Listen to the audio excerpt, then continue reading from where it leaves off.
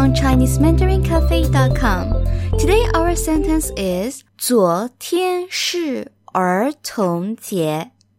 昨天 yesterday, 是 to be or is MR. 儿童节 Children's Day. 昨天是儿童节。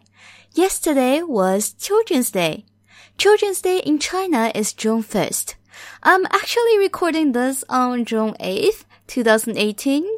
So this sentence is not accurate.